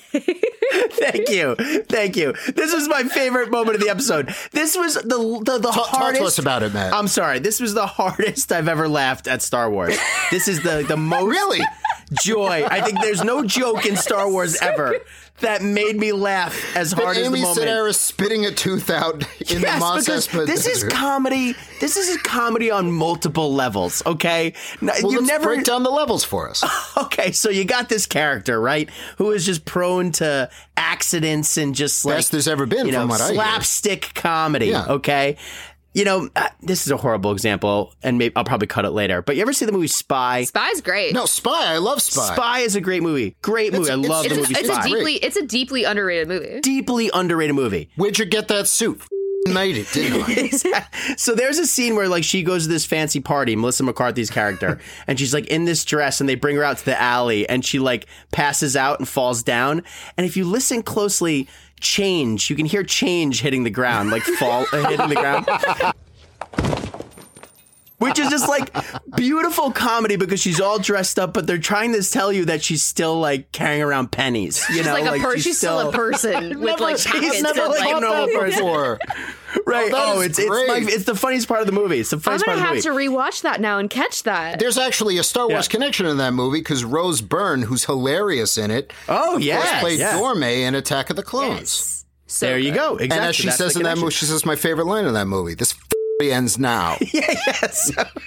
But so Peli Motto's the same way that like it's like a slapsticky moment that speaks so much to her character. Of course she'd lose her tooth. Yeah. Mando got shot 50 times. Peli Motto loses a tooth because she fell off the rickshaw. The rickshaw droid. I didn't know I thought she was maybe spitting out her gum. I was like, was that a tooth? No, and then was later a tooth. She smiles. I was like, no, that was a tooth and a big one. That was like a front tooth so too. Funny. Now, here's the question, and that's it. Matt Romano. What do you think, what material is she going to get that tooth replaced with? See, I'm so glad you asked Brian Silman because she's going to the mod shop right after this. We're going there. She's getting like some Wi-Fi put up there. Yeah, whatever. Just getting all kinds of stuff. It's going to have a little blaster that can come out of the tooth. Yep. Oh, you're damn right. Yeah. Let me tell you, if you were Jawa, you're a lucky Jawa right now because it's going to get weird. You know, let me just tell you that. When it's late night. Or if you're the Maitre Domo when the two of them inevitably hook. Or the Maitre Domo when they end up together. It's going to get weird for everybody right. when things get quiet, when the lights get low, when it's time for a little something I like to call romance. Better be careful when she flosses, too. But anyway, so all of this happens. This happens in Star Wars. This cannon, fire. All of this happens. And as if and I'm already running high. I was like, how could anyone not enjoy this? And then that's like, something better happens. Yeah, and I'm like, what is wrong with this? There's nothing wrong with this. Nothing. Anyway, at least sessions, but for me, it's like, what's not to love? I was having a ball. And I was inspired. So it's, 2 for 2. And then we hear roaring. And of course, I'm like, oh, dream of dreams. What has Brian been saying for weeks now? At least 1 week I've been saying it. What? No, you've been saying it for several weeks. A lot of people have. Mr. Silliman, I tip my hat to you. Excellent call. Just beautiful. I'm just going to accept it. Thank you, Kate Lennon Bush. Called something very obvious, but he got it. You called something very obvious. It's the Rancor, and Boba is writing it. Mind blown. So for that moment, for that entrance, and then everything that proceeds to happen. Because if this didn't already feel like a movie, it does after this. And I'm so glad that all three of us are on. We don't really check in about what we all think before this. I'm glad that we all appreciate this episode. Except for like last week when I was watching it and we also happened to be texting and I was just like swearing at you guys as I was. But most of the time, I think the three of us, we save our reactions for each other until we record. Usually you swear at us over text and you don't have Star Wars on. And there's no Star Wars. It's just me we're yelling talking about no other matter things. What. Now, the Rancor with Boba riding it bears repeating, smashes up one of the Scorponeks immediately. Mando then goes out and sparks up the Darksaber. The shields on the second weaken a little bit with the pounding from the Rancor. It gets shot at, it gets a shot off, rather, at the Rancor, but Mando cuts it up with the Darksaber. He's through the shield a little bit, but he's still not. There's no shield, and he's cutting it, stabbing it with the Darksaber, and he's still doing it badly. He takes his sweet-ass time killing this thing. Anakin Skywalker through the shield with any lightsaber. Two swings, if not one. Yeah. Well, he's learning. He's getting there. He's learning. No this excuse. Is why he needs learn faster. Mando, our sweet Din, he needs to take some basic lessons with Luke Skywalker. Caitlin, can I sidebar with you for a moment? Of course. I have heard, and I know that you are a fan of this word, and we once had a discussion, it feels like forever ago, but you asked me, who in Star Wars is a quote-unquote himbo? And my response was, well, who's a himbo? Because I didn't know the term. I thought it was like, yes, I know the term mimbo from Seinfeld. Hey, Tony. I remember that, but I didn't know what a himbo was, and you told me, and we were thinking of Star Wars himbos, and we couldn't really think of that many. Would you say that Din Djarin is a himbo? I think the fandom version of Din Djarin is a himbo. Absolutely. The memes of him, yes. Yeah. I do not think that the canon version of... I think Din he's a very intelligent person, and you have to just be a big dumb to be a himbo. Yeah. I think Din is very intelligent. I think he's just out of his depth. He just got this thing. He just doesn't know what to do with this new weapon. Honestly, any of the three of us would cut ourselves on this thing. Oh my God, we would be useless. Oh yeah, come on. So, okay. I was just curious what your thoughts are, because I don't think he is either. No. The fanon version of Din Djarin is a himbo. The canon version is not. There you go. The himbo lying on the bench that the android that nobody paid for made for him. Right, Matt? He's a beefcake. He's a beefcake. He is a beefcake. No, he is a beefcake. He's a beefcake. I don't know what that means, but he's certainly hot to trot. I'll say that. I wouldn't throw him out of bed for eating a baby. Anyway, there you go. So it's not done yet, though. He tosses the Scorponek tosses Mando off and goes to nail him, but Grogu steps out and uses the Force to remove what must be a pivotal bolt from one of its legs. Mando then gets out of there, but before the big droid can recover, the Rancor is back, smashing it, has it in his arms, and I love this. He's got it. He's got two sides of it, and Boba gives us a do it. And the Rancor rips it in half. Meanwhile, everyone else is working together to take out more Pikes and another Scorponek, but then in smashes Boba and the Rancor. The droid is smashed. The rest of the Pikes run, but that droid is not done. Rancor/Boba versus Scorponek brawl, and this is Boba's shooting from the back of the Rancor while this is going on. The Rancor gets shot and stabbed multiple times, much like multiple times. But he keeps on going. He never stops, never stopping. Eventually defeats this thing, but this is so satisfying. Creature versus robot of roughly the same size. The Pikes are on the run. Mando and Peli are on the scene. Peli meets the Major Domo, and as we've said, become friends, maybe lovers. Boba and the Rancor then proceed to go on a rampage. One Pike gets lifted up and blasted. He lifts him up for Boba to shoot. Just so epic. Boba shoots. One of them just gets thrown really far away. He picks up and thrown. One of them, of course. And there's a little scream. I'm pretty sure there's like a little scream, too, that goes along with it. Why? It's great. There's a Wilhelm scream. Was it? Yeah. Yeah, it was a classic Star Wars Wilhelm scream. In classic fashion, one of them, of course, goes right in the Rancor's mouth. And everything is so much fun. And of course, old man Cad Bane walks up. And when did this happen where Cad Bane walking in stops the fun for me? But in a good way, it's like, okay, now they're screwed again. The stomach drop that you kind of feel in that moment. Yeah, because they're winning, right? And Cad Bane struts in and is like, what trick is he going to play? Bane walks up, shoots flames. Boba falls off the Rancor's back, shoots more flames. And Cad Bane scares off the Rancor. The Rancor runs away from Cad Bane. That is something, isn't it? I think Cad Bane probably, has been around the block and knows how to deal with the Rancor. And blasted out the fire. Was like, yeah, I know fire scares Rancor. Dare I say, he's run up against a Rancor named Moochie, who will see this in Bad Batch Season 2. Moochie Watch, it's back. Cad Bane versus Moochie. There you go. You got there. I was trying to set you up. That's my prediction for Bad Batch Season 2. Hot take. We haven't used a hot take alarm. Sound it. Cad Bane versus Moochie. The rematch everyone wants to see. Yeah.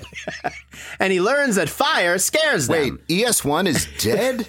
Oh, no. But this is one, he scares it off, but Caitlin Ambush, question for you. This is one tough Rancor. I love this Rancor. I want this creature to be a part of our menagerie. I have decided I want a Rancor at Starbinger Base. Well, Ryan. I'll see what I can do. Oh, wow. I know. Demand for next season.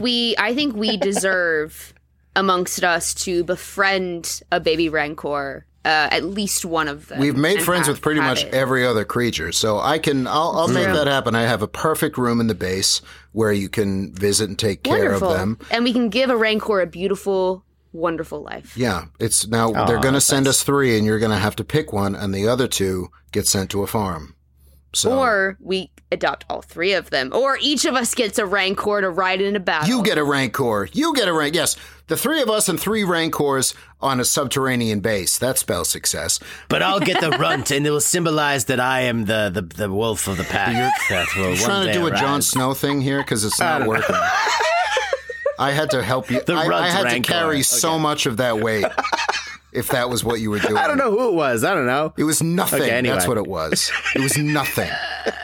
Okay, now Boba and Cad face off again, and here's the big scene for me, at least, what the whole show is about, really. Cad Bane references knowing Boba a long time and I can't figure out your angle.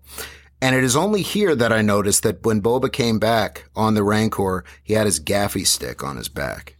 Yep. Boba says, "This is my city. These are my people. I will not abandon them." And Bane says, "It's not an angle. It's not an angle. It's not an angle. It's just this is me. This is who I've become." And Cad Bane says, "Like the Tuskens." Don't toy with me.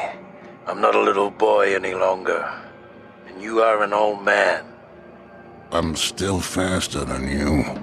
Boba says, "That may be, but I have armor." And Bane says, "Let's find out." And they draw, and unfortunately, Cad gets the shot on him twice, because Boba tries to get up again, gets it on him twice. Cad Bane is a fast gun. If we remember, in Bad Batch, he outdrew Hunter, and that was so many years before this. So he has a thing for outdrawing clones, I suppose. Yeah. Pivotal lines here. Cad Bane says, "You gave it a shot. You tried to go straight, but you've got your father's blood pumping through your veins. You're a killer. This isn't the first time I beat you out on a job.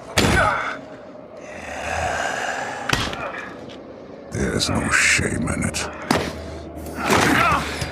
Rips his helmet off. Says, "Consider this my final lesson. Look out for yourself. Anything else is weakness."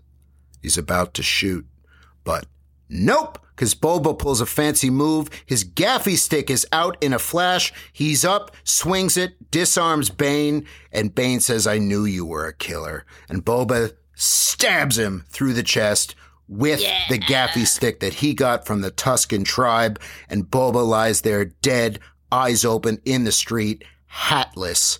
Cad Bane dead. Cannon, fire. I was not. It's appropriate that it is Boba Fett who is the one to kill Cad Bane. Yeah. It feels right. And even though Cad Bane is clearly the aggressor in this situation, he is the bad guy, it still feels weird that Cad Bane is dead. Yeah, we just got him. We just got him in live action. I know. This is what always was going to happen in the Clone Wars, had they done this. It's just now later on, way down the timeline. And as we said last week, it does open possibilities for Cad Bane. It could pop up in Kenobi for all we know. As much as I love Cad Bane, this is just, I feel like this is the perfect way for him to go out. It's the true passing of the torch as this moment was always meant to be. And and again, highlighting the difference between being out only for yourself and being there for others. As we said before, being selfish doesn't make you strong. Bane doesn't understand this. And I think he also misunderstands Jango, because when he says you have too much of your father in him, too much Vader in him, echoes of that a little bit. Hondo once spoke of Jango as an honorable man. And if this is all about honor, I don't think Cad Bane understood Jango either. For me, this is what crystallizes the show, and at least this season. The tribe saved Boba in life, in practice, and in spirit, and also symbolically because of the gaffy stick appearance. That symbolizes the entire journey. So one thing I also was thinking about in this scene is what Cad Bane says in the Bad Batch, and he says, I've taken down so many clones over the years. Once you figure out one, the rest are easy. Ooh. That's a good point. Did you just look that up? No, this is a note I had during. Your head? He's a clone. Yeah, I had this. This is one of my notes. Okay. Yeah, I can't stay mad at you. Just can't stay mad at you. It's the same. It's parallel to when he shot, like just a few months ago when we saw him in the standoff with Hunter. It was last year. Looney. It was last year. A few months ago. It was still a few months ago. Not really. Yeah. No, see, I can't stay mad at you because of takes like this, and also, if I'm honest, the other big reason, Matt, your face. My face. That's my birthday. It's my face. My birthday. Thank you. It has nothing to do with your birthday. I don't give it. I can't see. Look at that face. He just loves it. But anyway, I'm like, it's like Boba on the Major Domo over here. I'm going to look out for your tooth. Thank you. Say thank you. I'm going to look out. Boba learned a trick that no other clone learned, and it was the gaffy stick. And then, and Cad didn't see it coming. What gave him that? His ties to the tribe. So the Tuskens made him weak, as everyone's saying? No. Nope. The Tuskens made him strong and are the only reason why he was able to defeat Cad Bane, or else he would be dead. Yep. Meanwhile, excellent connection. Thank you. Really, Thank you. I that appreciate was beautiful, that. Matt. Since thank that's you so much, guys. sincere, I'm not, I know with me it's hard to tell. Meanwhile, the Rancor is on the loose, climbs to the top of the main tower like King Kong. It really was. I had immediately in my notes that I wrote down, I was like, King Kong, question mark? And who's going to come up but either Fay Wray or Naomi Watts are the only acceptable answers there. But Mando, I'm going to gatekeep King Kong. The Star Wars podcast. I just realized that right there is gatekeeping. That's what you're not supposed to do. Mando tries to stop it, but in the end, only Grogu can do that, who reaches out with the Force to calm the Rancor and set it to sleep. And he then, because we know after big uses of the Force, he falls asleep. He just falls asleep right next to it. He's a sleepy little Adorability meter, Caitlin and Bush, stop me when I'm... And he keeps cuddling into his new friend, my the hands Rancor. Are still moving. It's this much? It's all the way up. Oh, like, I can't reach further than your arms. My can arm extend. looks really skinny. Oh, all right. Doesn't it? Matt, what do you think? Should I keep going to the gym, or have I hit my goal weight? No, you look good. You look good. Good thing I'm not a Gamorrean. Okay, Pelly says... I'm guessing there's not going to be a barbecue. And I immediately thought of Matt and his hunks of meat. I mean, it looks delicious, doesn't it? It would have been delicious. Delicious. You want the Rancor, our friend? Would have looked delicious. We just met her. What are they going to eat? The droids? Caitlin, Matt already wants to eat your Rancor. No, I'm just, again, siding with MVP Pelimato. I mean, it would have been a delicious barbecue. Back to Mos Eisley, the Pike's office. Everyone here gets shot. This is the end of The Godfather, or this show's version of it. Yes. All of the three family heads get shot. Mok Shaiz. Mayor McCheese. I really can't think of him as anything other than Mayor McCheese now. I really can't. You ever see an Ithorian get strangled from above? I have to say, a few episodes ago, I talked about how much Star Wars is a kid's show, and then this moment just made me laugh so much too, and what a stupid take that was. Because then here's Mayor McCheese getting hung. It's a kid's show. Cut 2, Mayor McCheese getting hung from above. It's a very violent children's show. It's a very violent choice. The final Pike is stabbed. Of course, all of it is Fennec. Of course, time to settle queen. Accounts. Today we settle all family business. Cut to Boba and Fennec walking down the streets as the people of Mos Espa now bow to him. Children give him Meiloorun fruit, and it definitely is Meiloorun because the subtitles definitely said it says Meiloorun. I also caught that. Caitlin, I love that we're both on with this. Yeah. I love that you care. I love that anyone cares, but especially that it's you. Matt couldn't care less. Okay. Now, he mentions someone else is in his bacta tank, and we think he's talking about Krrsantan, but we see Krrsantan a couple moments after that. So who's in the tank? We'll find out. And I love this. The final lines here. Boba says, "We are not suited for this." And Fennec says, "If not us, then who?"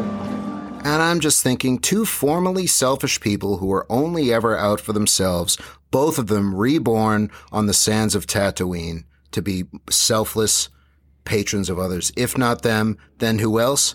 People can and do change. Yep. Is what I took and from that. We pan out to all the friends. We've got Krrsantan, their clan, the Mods, Nogamorians, and the bunny droid, the rat catcher's there. What? So he survived. Pan out to space. The N1 is flying off. Mando in the cockpit. And of course, who's in the droid port? Little man tapping incessantly. And Mando says, no. All right, okay. And he hits the switch that is supposed to make you evacuate your bowels for super speed. And the ship goes to super speed. And here's where, yes, this is a kid show moment because Grogu's like Home Alone face. And like it scrolls backward, zooms off, cut to credits. Except, mid-credits, back to the bacta tank. Who's lying in it? Cobb Vanth, Timothy Oliphant, and who's right next to him? The modder, Stephen Thundercat Bruner, waiting with his modifying arm. Gonna give Cobb Vanth a new arm, I think. He's gonna get a little robo arm. An upgrade. Shoulder. Yeah. Do you think what he's going to give him?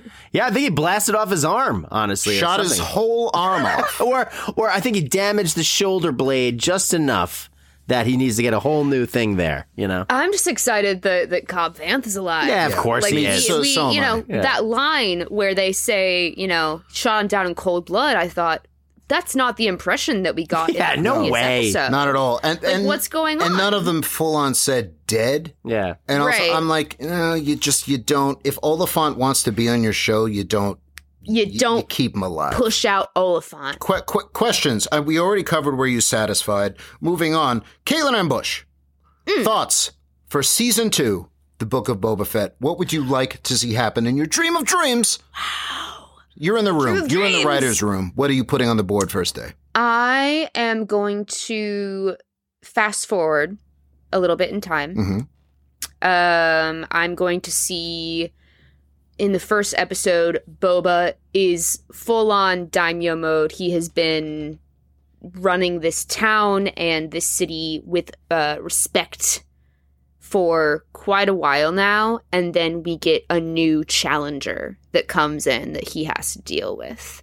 So he achieves his dreams and he achieves this new life for himself, but then he has problems that approach. And I'm Brian, I'm still caught on this this theory that we're gonna get some solo A Star Wars story action in here. Crimson Dawn, maybe Kira. Yeah, could still show up.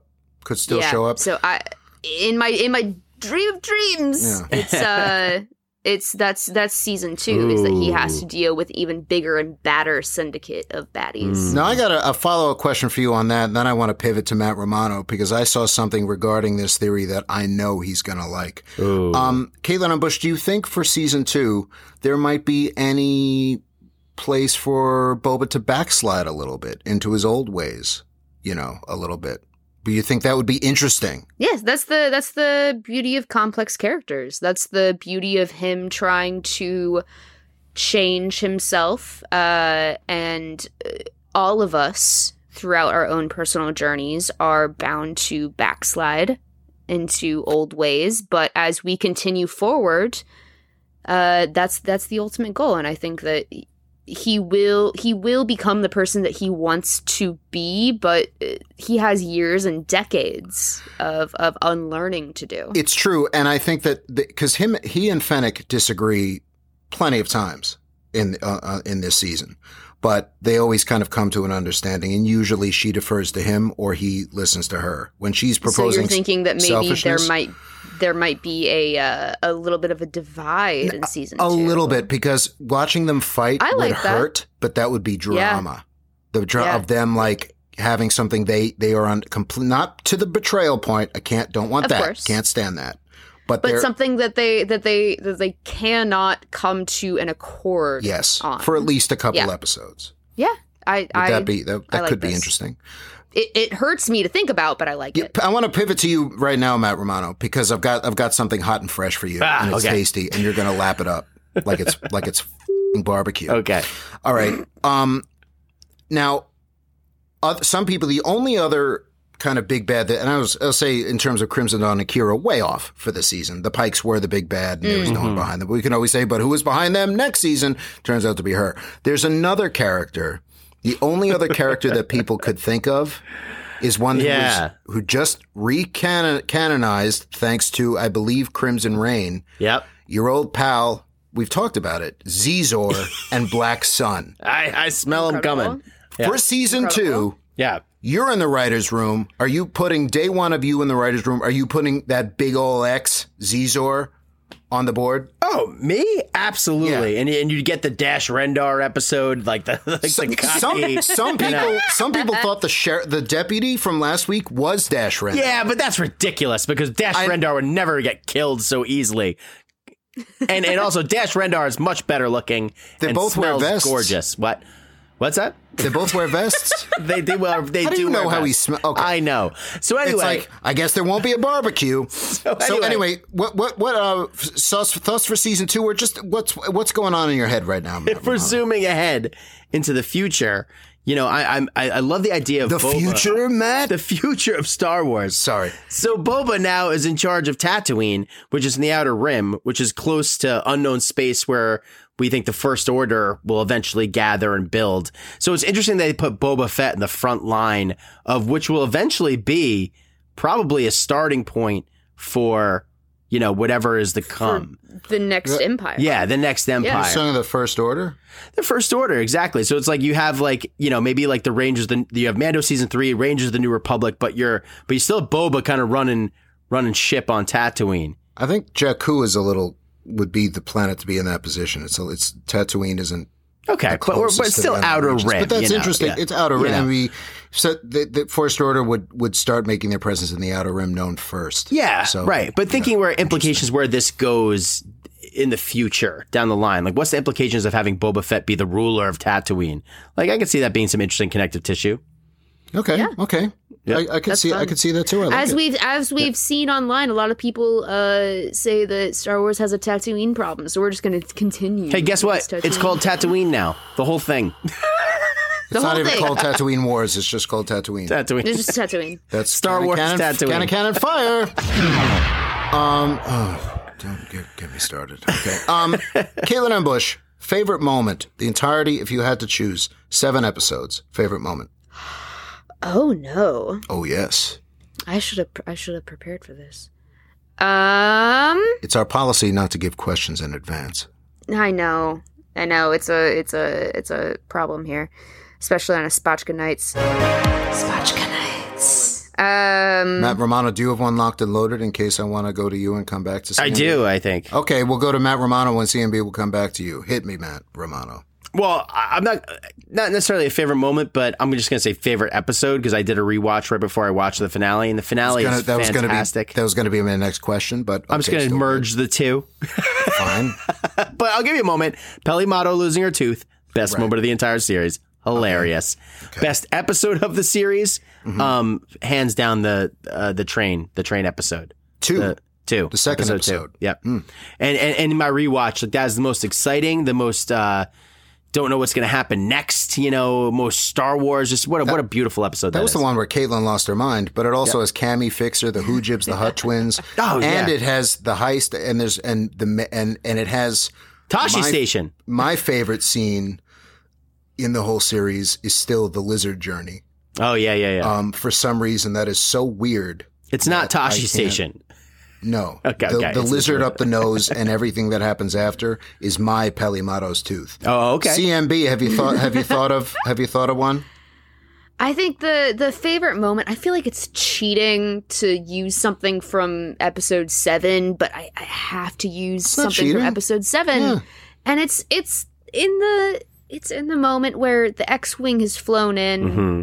You don't see who's in the cockpit yet, but you just kind of get that little glance and you look up at the droid and you can see the silver and blue. You have a hint that kind of looks like R2, and then little man's face just like pops up. Pelimato hiding everything. She thinks the cops are there. Yeah, like just hide like the drugs. whole build up to that. Hide the Broadway bootlegs. You kind of have a moment where you're like, is Luke also in this episode? Like, what is going on? For a second, I was like, they could use him. And then little man's face just pops up, and it's everything. It's little man. Yeah. Episode on the whole, same question. Now, Matt has tooth moment. Episode 2 is his favorite. Do you have a favorite chapter, CMB? I'm gonna go with it. Still feels like cheating to use episode 7 because it's not fair. It's not fair to use episode 7 because that is everything. Not fair to who? All at once. No. Go ahead and go dims the rules if you want.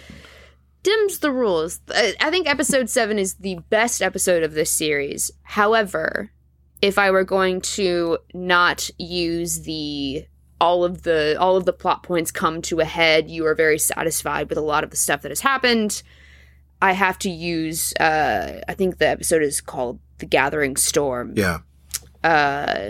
Chapter 4, and that's when it's got all the Boba Fennec stuff.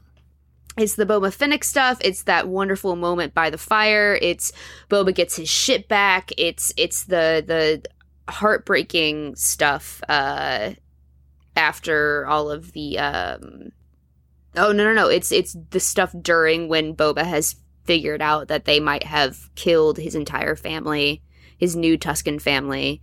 There's a lot of emotional trauma in there and a lot of emotional depth, and it's the best episode. And also the sous chef droid. Yeah. And you can't say no to the sous chef There's room for everything. It's amazing what you can do in 45 minutes. That is a big episode. That is a big episode. Yeah. Well, with that, we're going to go to break, but we're fine. We're all fine here now. Thank you. I completely understand if you do, but don't turn us off. This is Vanessa Marshall, and you're listening to Return of the Pod, a podcast about Star Wars. May the Force be with you. And as always, many boats. We're back, and now it's time for some galactic points of interest. Good news has come to the citizens of Lothal. In comics, over on the Marvel side, there's Darth Vader number 20 came out Wednesday morning, as well as issue 5 of the High Republic Trail of Shadows. And for High Republic fans, do not miss out on that miniseries. I haven't read that issue yet, but I am very excited to. Over on the IDW side, there's Star Wars Adventures number 14, and from what I understand, this is the last ever issue of that title. There's still going to be some High Republic adventures to come, but Adventures itself seems to be ending.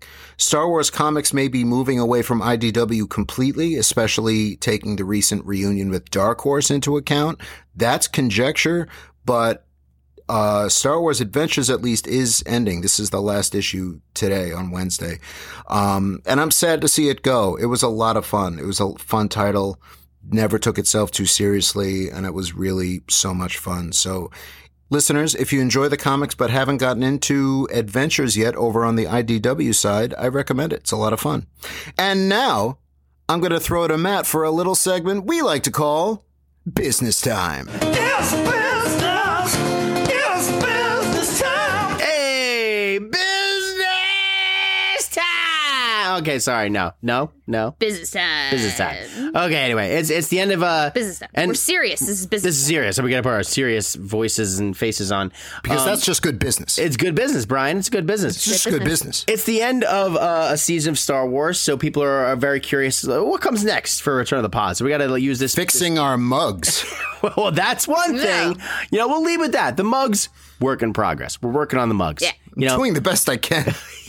We're getting to the mugs. But that's a reason to, keep an eye on the show because we're going to have new mugs soon. So it's very exciting. That's really the only reason. That's the only reason. So anyway, so of course, when are we coming back? A lot of people wondering, when? When is the show going to come back? So obviously, Obi-Wan coming back. Obi-Wan coming in May. Obi-Wan Kenobi. Kenobi.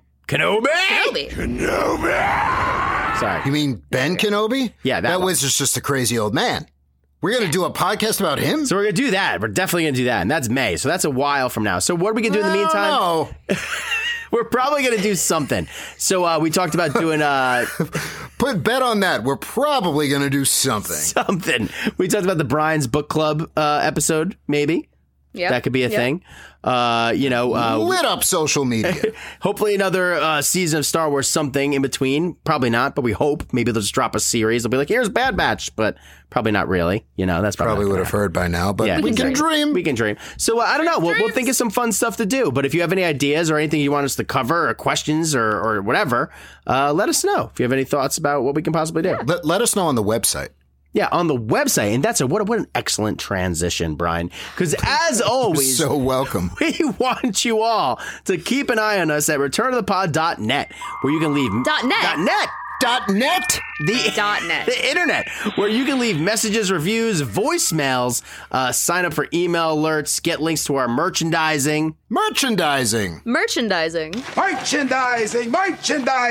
Wait, we have email alerts? Yeah. People sign up for an email list, and I can just email a bunch of people. Why would anyone want that? Because that's how you keep on top of the show, Brian. You might get an email from the captain. Come on, man. The new mugs are here. Exactly. So sign up so you don't miss anything. Just like the new phone books. Exactly. And guys, I have finally a new feature to unveil here in Business Time. Okay. Oh, I'm very excited about this. New feature. Okay. So it's a new feature. We'll cut to the chase. It's another way for the pod to make some money. Yeah. Money. It's another way. Oh, yeah. We make money through the merchandise, a new source of income for the pod. This is the first I've heard of money. So we opened up an account on buymeacoffee.com. And if you haven't heard of this, it's a website you go to and you can just give a few bucks to the podcast because believe it or not, a lot of people have asked us, how could they support the show? I don't believe it, but continue. Believe it. And I'm on the not side of that. And we always appreciate those comments because obviously if you've been listening a long time or you're a new listener, hopefully you've noticed the quality of the show. We put a lot of time. After what we just did? You're going to say that after what we just did? I wrote it before the show. I would hope so. So anyway. The audio quality. Well, yes. Production the quality. finished product. No. You didn't let me get the finish because I was going to say, even if we might be terrible, but we sound great. We sound fantastic. Mwah. Yes. So if you're a fan of the show. That's just what it'll say on the bumper stickers. If you're a fan of the show, and we really appreciate this. If you want to support the show, go to returnofthepod.net. Check out, our page at buymeacoffee.com and, you throw a coin to your Witcher because we'd like to bring more Return of the Pod to you. Toss a coin to your... What, did you think I wasn't gonna? I set you up for it. I was waiting for it. Oh, Valley of Plenty. I love that song. So, yeah, we would, we would love to bring you more and the more resources we have to bring more Return of the Pod to you, the more we can do it. So that's it. So, and Mug Watch. Keep an eye on us for mugs. We're going to have some mugs. Mug Watch. We got Moochie Watch. Mug Watch, Hug Watch. No. A lot of watch. Matt canceled Moochie Watch. Yeah, I did. Sorry, yeah. And finally, do us a favor, everybody. Tell your friends because, we're a great podcast and tell your friends. And that's good business. Did you write that also, or is that off the cuff? No, mine, it just says, and hey, Tell your friends, okay? Do us a favor. But it didn't say because we're a great podcast. No, it didn't say that. You just added that. I added that full one. well. We have a lot of fun around where here. we just go. Fun is where you find it. And as long as we're having fun, surely you and your friends will. Yeah, so Return of the Pod. That's just good business. That's good business, Brian. It's good business. Okay, is that it? That's it. All right. See you later. And that's going to do it for business time. It's business. It's business time. And now I'm going to turn it over to the Jedi Master for our next segment. This is Obi-Wan Kenobi, and now it's time for Caitlin's Word of the Week. The word of the week is respect. Good job, Caitlin. She seems to be on top of things. Hey, that is a good word, Caitlin. That's one of the best ones we've ever had. And you know, it feels right to go off on this word for our season finale, and for what I will say, gentlemen, is the final entry into Word of the Week. You're killing the segment? I'm killing the segment. Oh, wow. See, Matt, I told you she's a cold-blooded killer. We've never had a segment die on the show. Yes, and you know, it Captain's might, Corner. you know, never say never. Never say never. However, longtime listeners of the old show will know that this segment was born out of me having the chance, because of my job, to see The Rise of Skywalker before Matt and Brian were able to. Yeah, that one still hurts. And so I gave a one-word non-spoiler spoiler, which kind of was a spoiler. What was the word at the time? Which was, Palpatine. but you didn't know that it was a spoiler. The minute you said it, I was like, I know. You know, Caitlin, looking back, that was a very spoilerly It word. was very much a spoiler. It was the way you said it and the look on your face when you said it. I could tell she's not. I knew your thoughts, and I'm like, she's not happy about this having to be the word. I was not happy about it being the word. However, yes, the word that started Word of the Week was Palpatine. And we are going to be ending, for the time being, weekly entries of Word of the Week. Wow. However, never say never. I will return, I hope, with a new segment for myself. I doubt it will be as glorious and unhinged as what these two gentlemen have come up with in the past for themselves. No. Don't worry about it. Yeah. But that was so condescending. I look forward. You see. I got some ideas. I see it as something. No, not you. What Matt just said to you was, it's like, don't worry about it. I got ideas. Don't worry, honey. I got ideas. I know you don't think so good. I'm not saying that. That's exactly what you said. I'm going to unleash Caitlin's potential. As you spit a tooth out over here. Like she needs you to unleash anything. Listeners, I would like you to know that this is Caitlin told us that this segment was going to die right before right as we logged on. Whenever we started this was the first we were hearing of it. So it's her decision. I'm heartbroken. If you would like the thing to stay, don't bother tweeting or anything, because CMB going to do what CMB going to do. My mind is made up. Now, that said, never's a long time. So who knows? Never is a long time. I never say never. Always in motion is future. Yes. And for the last time, for now, that has been Word of the Week. What a great ending. And that's going to take us into Real Talk. I'm looking forward to having some real talk with some real folks. I have decided that we are going to cancel Real Talk. No, I'm just kidding.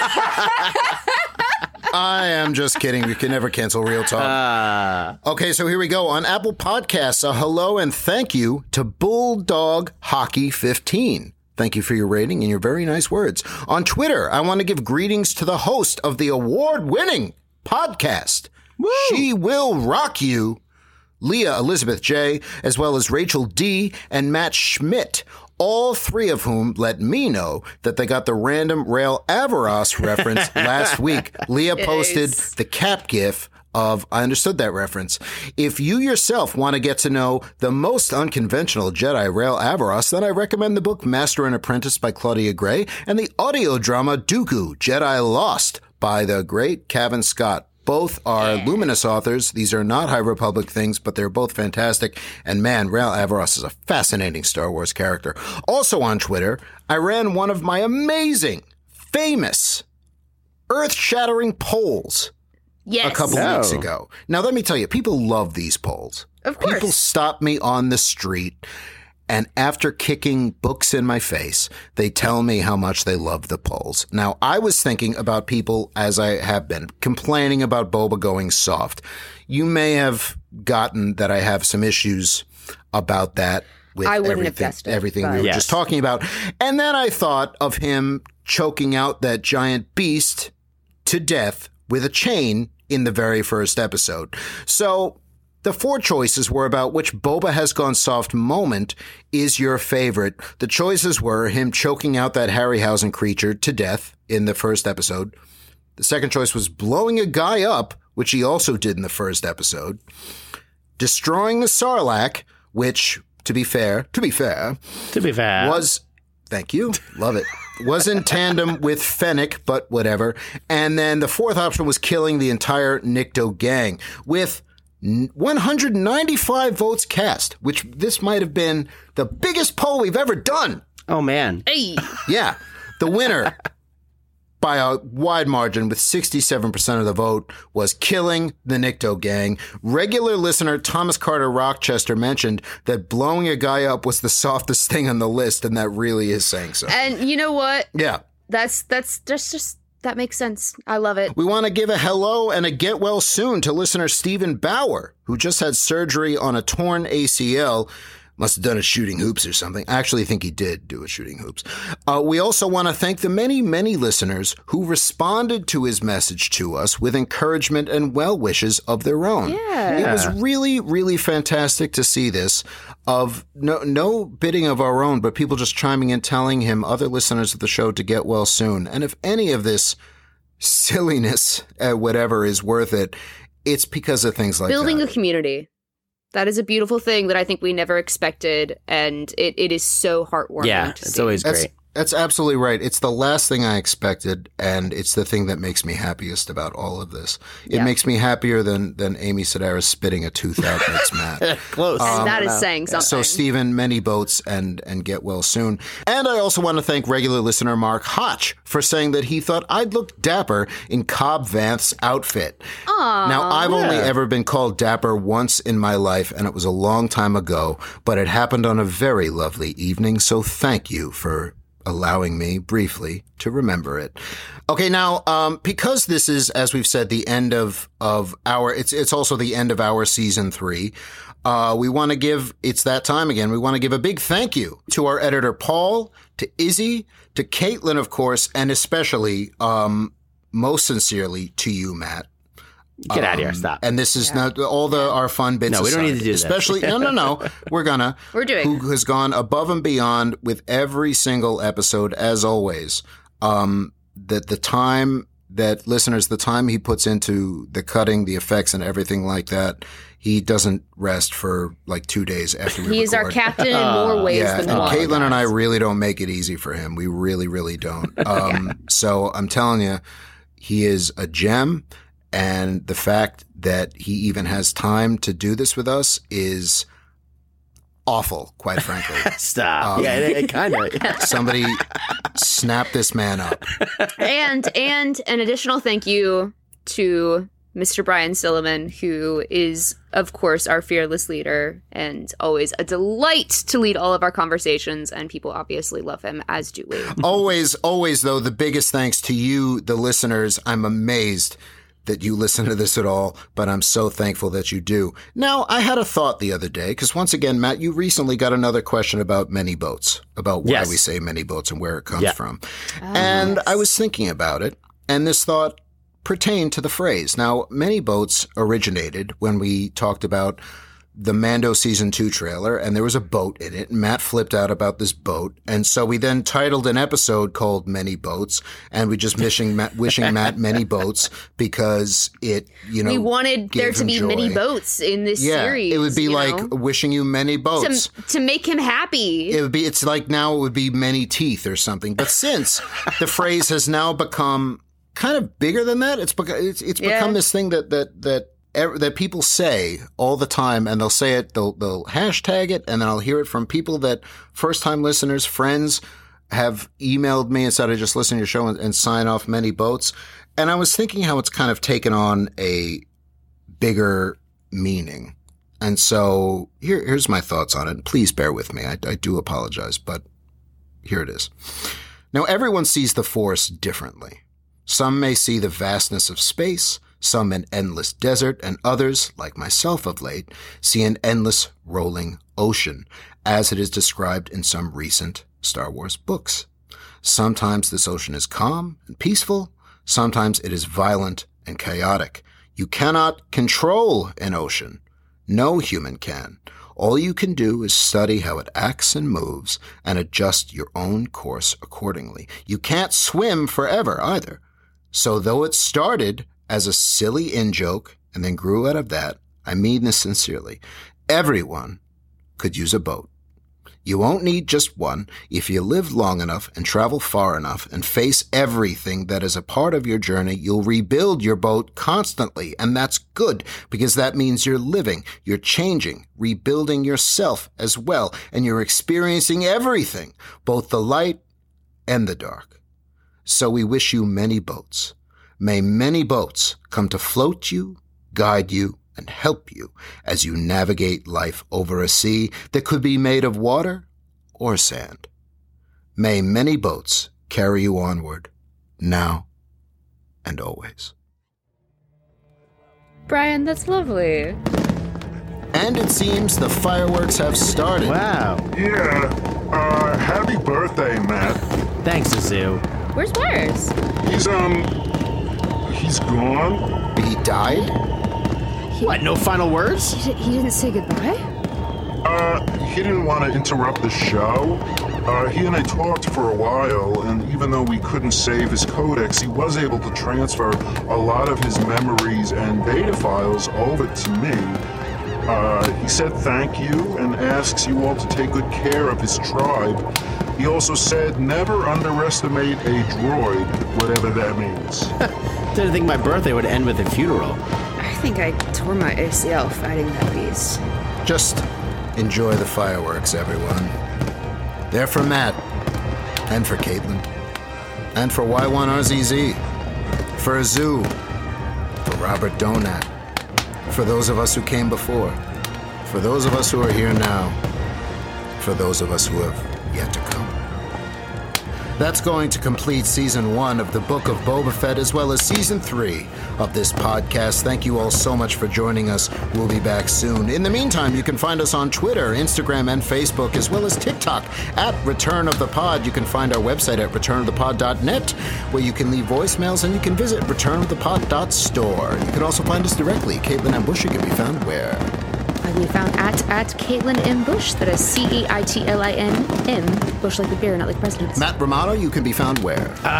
You can find me drinking spatchka and enjoying the rest of the night at Matt Romano on Twitter, MatTromano. And I can be found on Twitter, Instagram, and TikTok at Brian Silliman. That's at BRIANS as in Sky Guy, ILLIMAN.